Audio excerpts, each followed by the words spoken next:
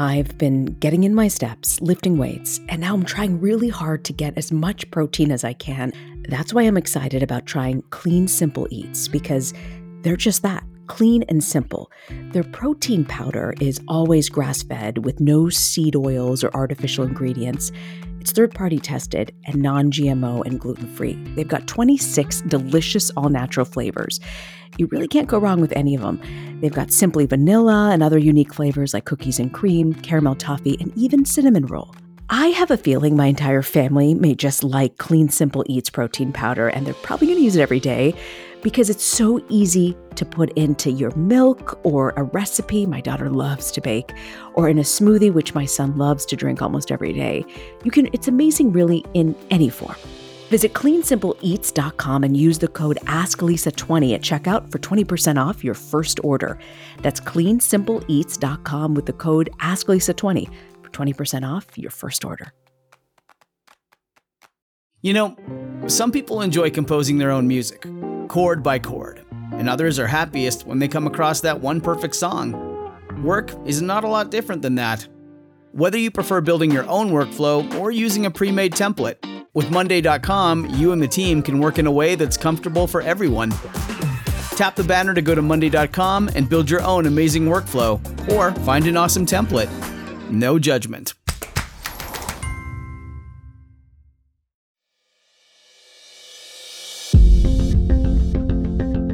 This is Ask Lisa, a podcast to help people understand the psychology of parenting now in the midst of a pandemic.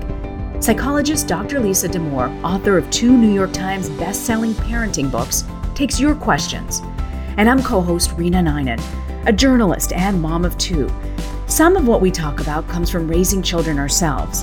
Most of the time, I'll be getting answers to your parenting questions. So send your questions to Ask Lisa at drlisadamour.com. Episode 8, How to Support Kids with School When the Wheels Are Coming Off. The news stories around the world talking about coronavirus now, up in Europe, skyrocketing in India. I know we kind of had a sense this could be coming, but adding to that, trying to get the kids learning and back in school, it is a lot to juggle. It is. And I think, I know a lot of schools have found ways, managed to get kids back in the buildings. And when you see those numbers, you feel like, oof, it might be short-lived. This may not last nearly as long as we want it to. And, everyone's trying to figure out what's next. And it's always the uncertainty that's kind of hard to stomach, right? When you don't know what could be coming. Absolutely. We got this letter I want to read to you. It says, your podcast has been a true tonic for us. You're hitting all the nails right on the head. Last week, I thought of you when I checked my 14-year-old daughter's grades and immediately riddled her full of questions about her missing work and overall poor performance. Her response was simply vile. She's the only girl of my 4 kids, and her emotions are off the charts, hostile at times, punching her brothers, saying mean things to them. And her response to schoolwork, it's all virtual, was to condescendingly say, quote, "It's stupid, Mom, and I don't want to do it." Basically, that's her response to a lot of things these days. What can I do to meet this behavior with some effectiveness? I tried talking to her about choices and consequences and even a mini pep talk. And she looked me dead on and said, quote, "I don't even care, Mom, just leave." It's so disappointing to see her apathetic and mean. I was in tears once alone, thinking how her life is so nice. How can she be so crappy? Help. Oof. That's an emotional roller coaster in 2 paragraphs. I mean, there's a lot happening there. Where does this mom even start, Lisa? Oh, right? Okay, so putting on my psychologist hat, here's the first thought I have. When we think about kids in emotional distress, there are 2 terms that tend to come to mind right away for psychologists. They are internalizing and externalizing, which is basically where they point the distress. And so internalizing is how we describe things like becoming very anxious or becoming very depressed or withdrawn, basically collapsing in on themselves. And so that's one form in which we see distress. And then there's externalizing, which is basically acting out and being really hard on the people around them and, beating up on your brothers and telling your mom it's all dumb and she's, not being helpful. And so this girl, and it's interesting that she's a girl because we tend to associate internalizing with girls and externalizing with boys. This girl is using externalizing behavior to express her distress. The challenge is it's hard to empathize with externalizing behavior. It's hard to feel a lot of empathy for a kid who's being so icky to be around. It just turns you off. It just completely turns you off. It does. It does. And it's easier in a way when your kid is sad and weepy or down or nervous to find, the tender, comforting side of ourselves as parents. And you have to go the extra mile to summon that when your kid's being really a pill. And, like this kid, taking it out on everyone around her. But the key in taking it back to those terms is to remember it's about distress. And actually, kids are in distress right now. I am seeing it clinically. My colleagues are seeing it clinically. We're not that far into it. And I think that's part of the problem. People are like, we are not that far into it. And it's already really taking it out of us. But we're seeing kids who are internalizing, collapsing in on themselves. And I am also hearing what this mom is talking about kids at home being pretty awful, beating up on their siblings, beating up on themselves sometimes out of sheer frustration.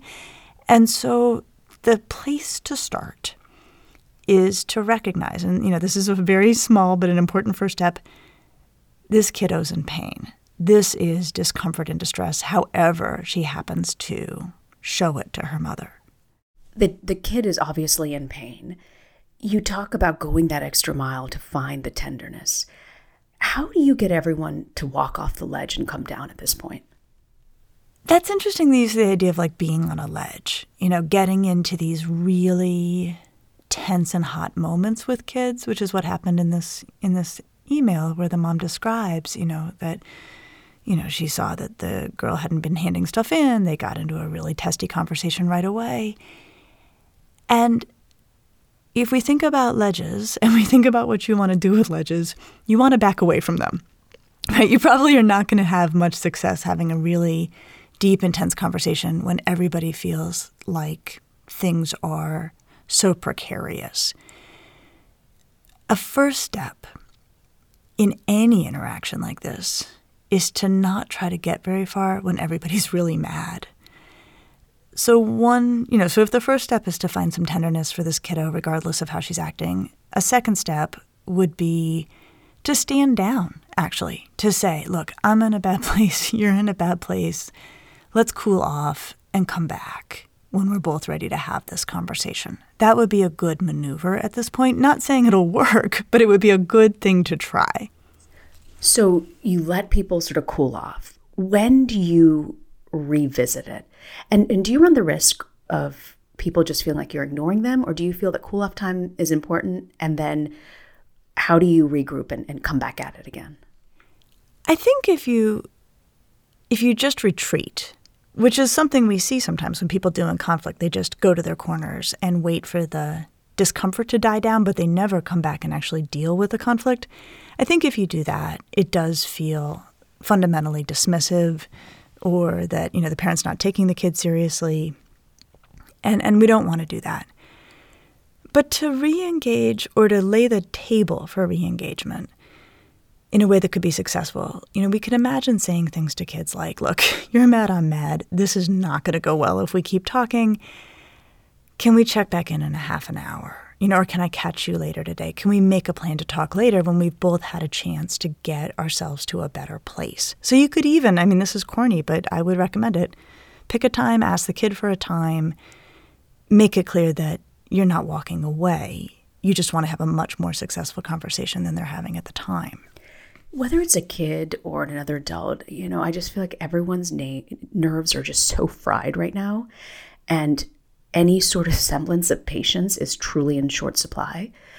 How do you, when you reach this breaking point and everybody's angry at each other, you say to retreat, figure out a time, And then when you have that conversation, what's important? That idea of not showing up for the conversation when you're already at your breaking point, I think is really well said.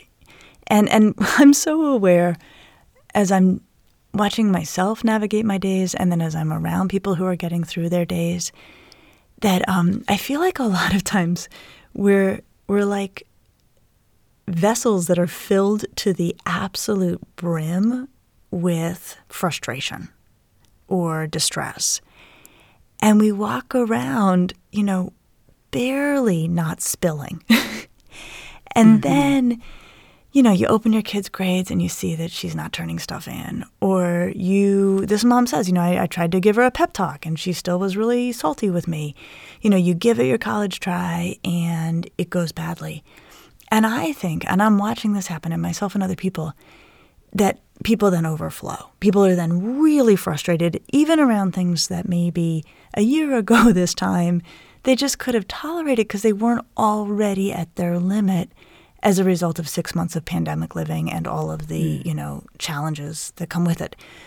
So part of what I would say between the moment of the hot conversation and the I'll see you later and we'll have this conversation again would probably be something along the lines of deliberately lowering the water level, going for a walk outside, going and exercising. I think a lot of people are finding that a workout is their best friend right now, just in terms of taking down their overall tension. So it's probably not enough, right, as we think it through, just to say, I feel too intense, you feel too intense, let's talk at 4. You need to do something between that moment and 4 to get to a place where you can actually have a really meaningful conversation, but it might be a really hard conversation, and you want to come in not at your limit already. I want to go back to the meanness, Lisa, that she talks about, the hitting, the acting out. Yeah. What advice do you have for parents who are experiencing that? What is really effective in getting them to stop that behavior? Well, the first thing, just to be really, just to name it, so it's okay for a kid to be upset. Hitting, name calling, those are totally over the line. And I would not want a parent to dismiss that behavior as like, well, she's upset, so she hit her brother. Yes, she's upset, and no, she can't hit her brother. And I am sure this mom and, parents everywhere have made those rules. No parent says sure, go ahead and hit your brother. I don't mind. But that doesn't mean they always stick. But I think it's really critical that we have empathy for this girl side by side with parameters that mean something at home. So for sure the mom could say, you are over the line. You cannot go after your brothers that way. You can't talk to them that way. You can't talk to me that way. I think those should be words that are ready in every parent's mouth.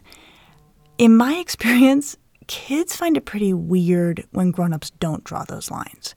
It's pretty frightening to kids if they are allowed to do stuff that they know is unacceptable and grown-ups don't step in or say something or punish them. And I'll come back to the question of punishment. I think for kids, if they're like, okay, I just hit my brother and you didn't do anything, it can give them the sense of okay, who are the grown-ups around here? How out of control are we going to be allowed to be? That's pretty scary. So go ahead and draw that line. Oh, that's a good point. Have you, we've got this in our families, right? Where we've got kids who tangle with each other. What have you heard, Rena, from other parents or from your own experience about what to do in the sort of that tense moment?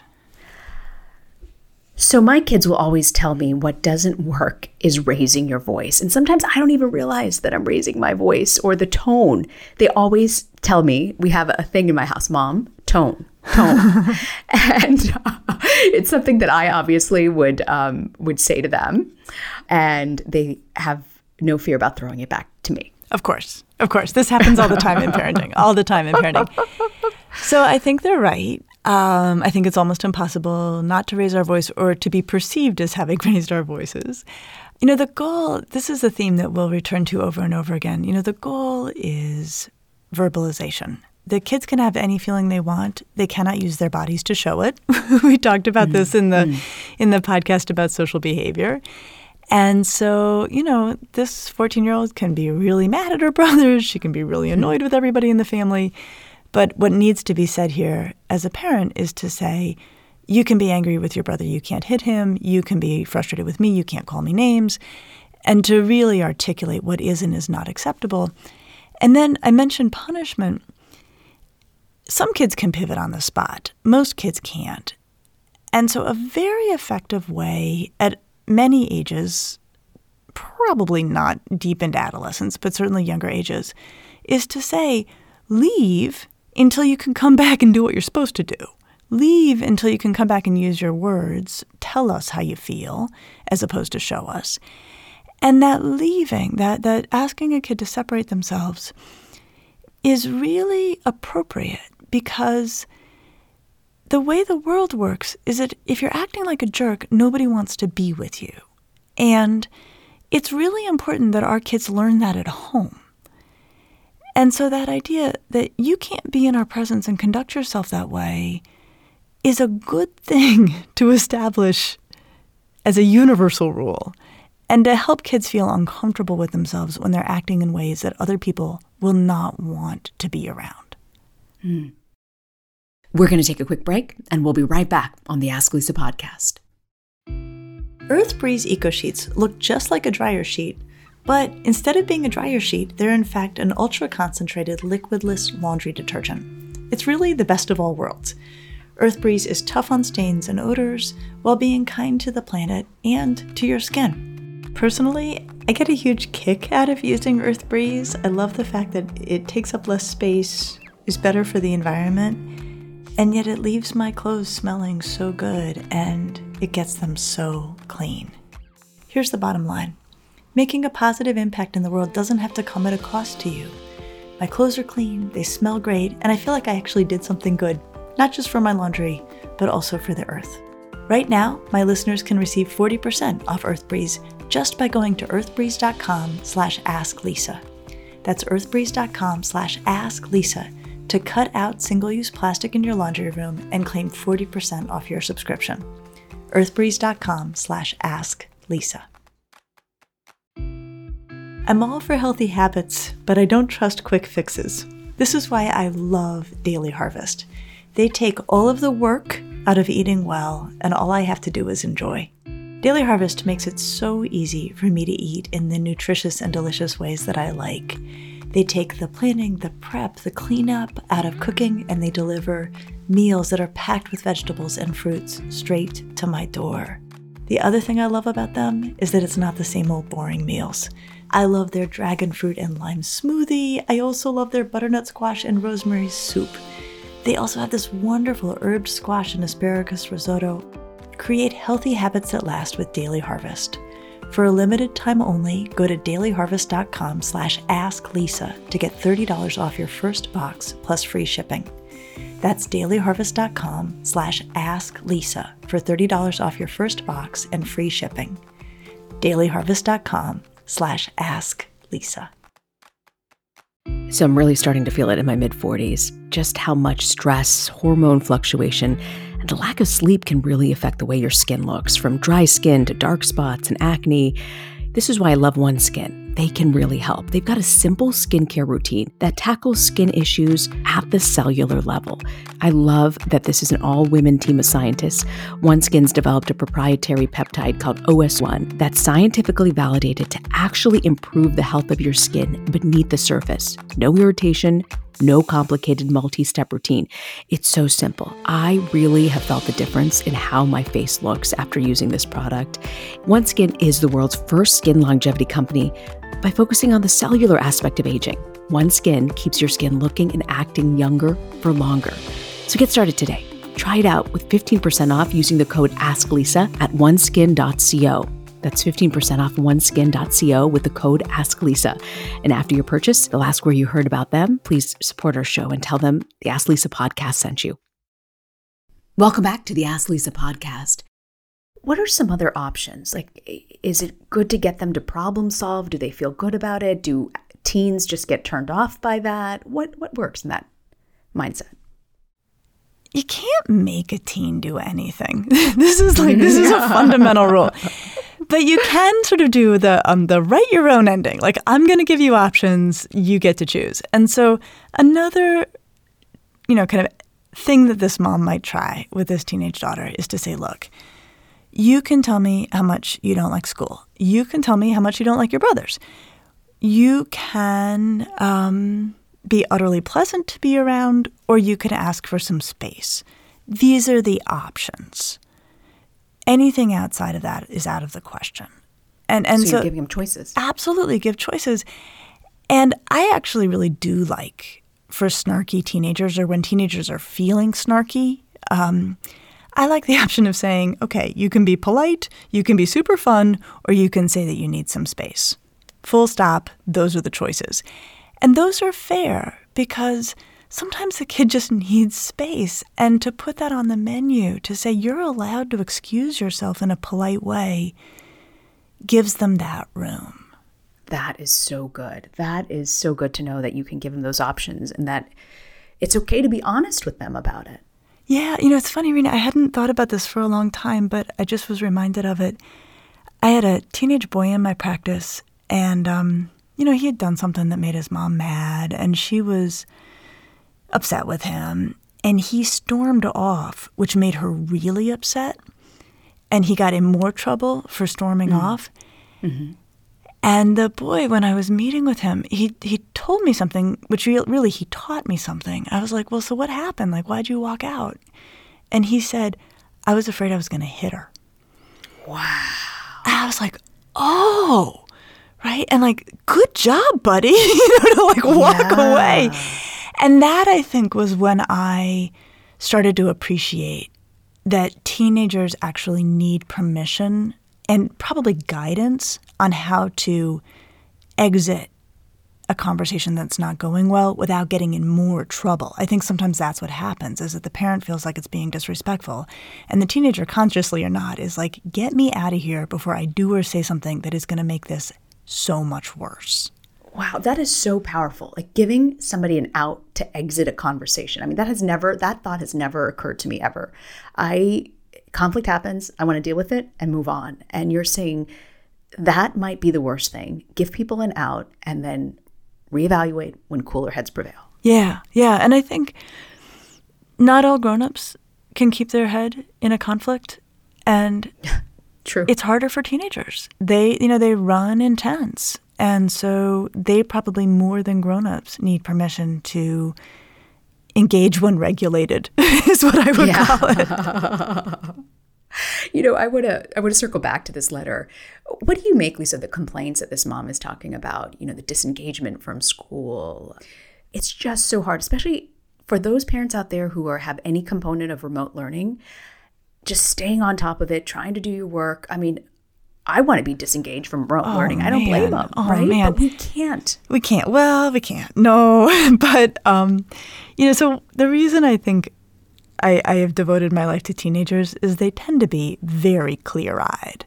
And I love that. I love that about them. I mean, they just see things. They see things, they see right through grown-ups, which not all grown-ups love. And when this girl is saying, school's really dumb, I don't see the point, I don't think we should dismiss that entirely. I think there's probably a decent chance that a lot of what she's doing feels tedious or is tedious.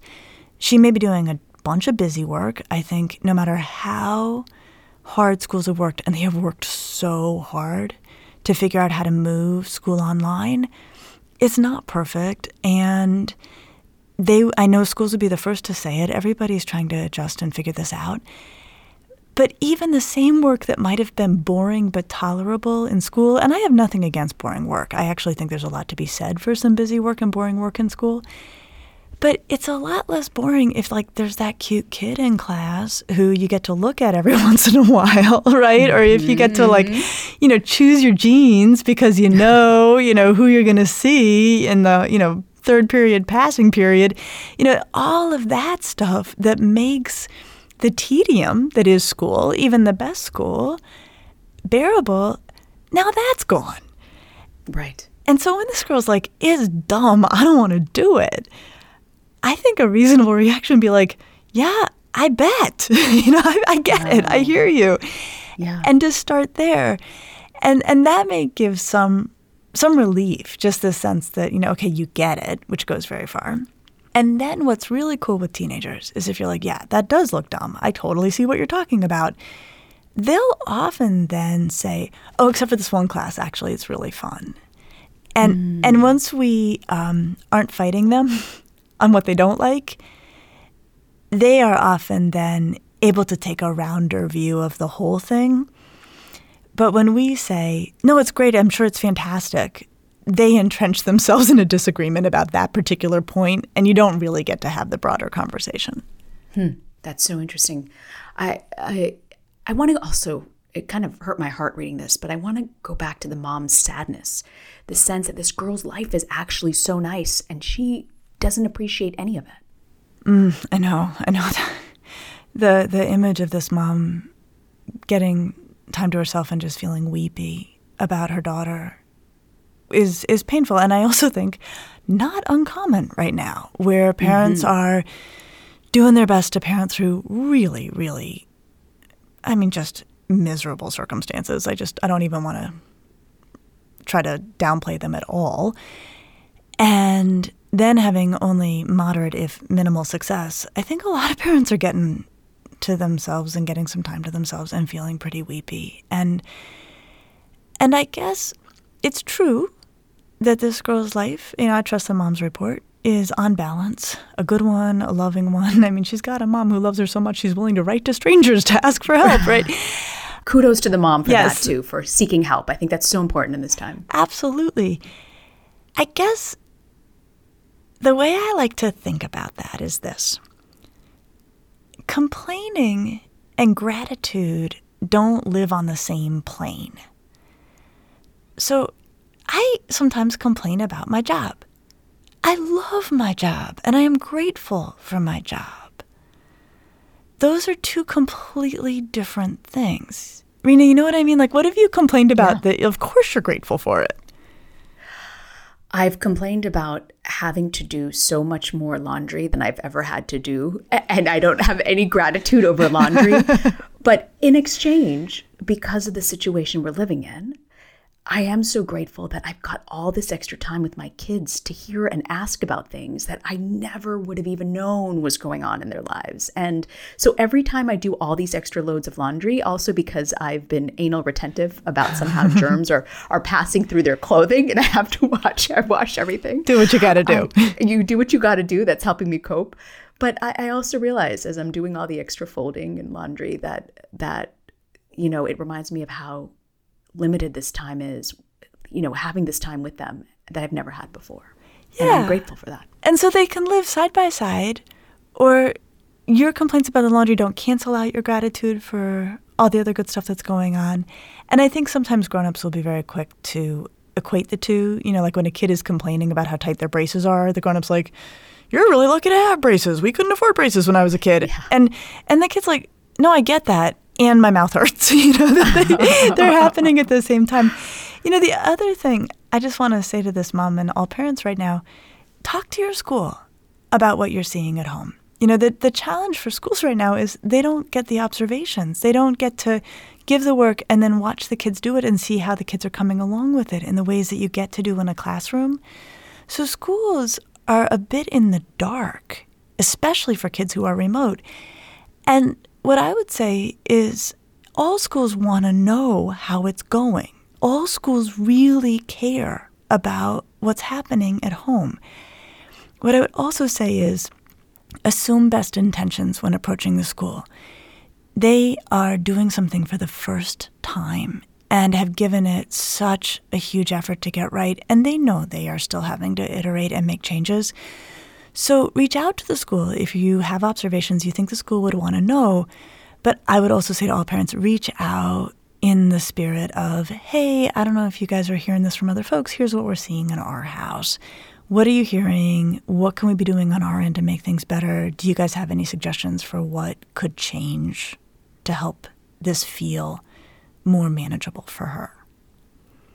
On the topic of things being more manageable, I really took to heart what you said about having gratitude. And I think even people who are unemployed, I've always, when I traveled in the Middle East, I went to Gaza often, which is completely isolated from the outside world. And the vast majority of the people there live under the poverty line, well under the poverty line. And they're run by militant group Hamas. And that's a large reason why, the significant reason why it's cut off. I've always been amazed, Lisa, when I go into the homes interviewing people, they have nothing, like completely bare cabinets of food very often. And they'll always offer me tea. And they don't even say, hey, do you want tea? They bring it out. And it's very rude, by the way, to like not take it, you know, and even though they might not be living in the best of circumstances, you drink it politely. And I've always been moved by people's generosity in absolute poverty and squalor. And it got us both thinking about how folks at home, if you feel down, can help. And we wanted to highlight, I love this idea you had, highlight an organization each week that folks might want to consider donating or helping out. And the one we're going to choose this week is called modestneeds.org. And it is a place where you can hear people's personal stories and decide to donate. And they say it was founded in 2002. It's a nonprofit. They don't take any government money, and they want to provide short-term financial assistance to individuals and families, people who might not have the ability to seek financial means that they need. And they're trying to promote compassion and generosity. We don't get anything from them. They don't even know that we're plugging them in this podcast today. But if you're looking to feel a little better, and even in your worst of times, help someone out, check out www.modestneeds.org. Their motto is small change, a world of a difference. And I always feel good when I help someone out. It just makes such a difference for me personally. You know, what you're describing is supported by data, that when we help other people, we feel better ourselves. And then, you know, actually thinking back to this mom, separate from the child complaining, not connected to it, not saying, you're being ungrateful, let's go give money. On a completely different, you know, moment or conversation, the mom might say, hey, I was looking at this website, or I was looking at this local group. Think with me about where we might want to donate as a family. I want to get your input too. So involve kids in this, but not in a way to try to cancel out their complaints, but as something separate altogether. I hadn't thought of including the kids. What a great idea. So, on that hopeful note of helping each other out, what's your parenting to go this week, Lisa? Well, so my parenting to go grows out of a part of the question we didn't get to, which is that this mom looked at the girls' online grade book and then rolled up on her with a whole lot of criticism about what she found in the online grade book, which is understandable. But one thing I've learned about teenagers is that they have two sides. They have an immature, not turning stuff in, you know, kind of disrespectful side. And they also have a mature, thoughtful, philosophical, right-doing side, forward-looking side. And in my experience, the side of the teenager you speak to is the side that shows up for that conversation. So it's easy to Monday morning quarterback this, but when the mom approached the teenager already angry, it's not a surprise she got a defensive response. When this opportunity presents itself again, which it probably will, that's when a parent might say, hey, I was looking at your grades. This isn't like you. What's going on? And invite the more mature side of the teenager into the conversation. Sometimes it's good to find the more mature side of the adult when patience is on short supply these days as well. I'll be the first to admit it. That is true. That is true. Thank you so much, Lisa. I'll see you next week. See you next week.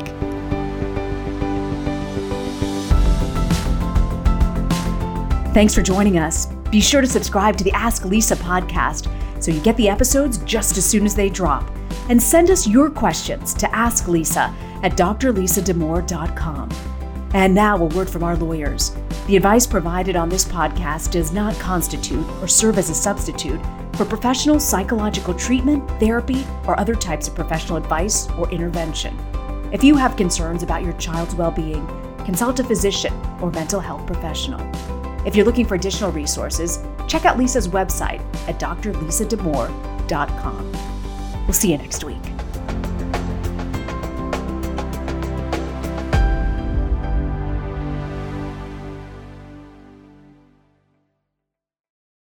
When you need mealtime inspiration, it's worth shopping Kroger, where you'll find over 30,000 mouth-watering choices that excite your inner foodie. And no matter what tasty choice you make, you'll enjoy our everyday low prices, plus extra ways to save, like digital coupons worth over $600 each week. You can also save up to $1 off per gallon at the pump with fuel points. More savings and more inspiring flavors make shopping Kroger worth it every time. Kroger, fresh for everyone. Fuel restrictions apply.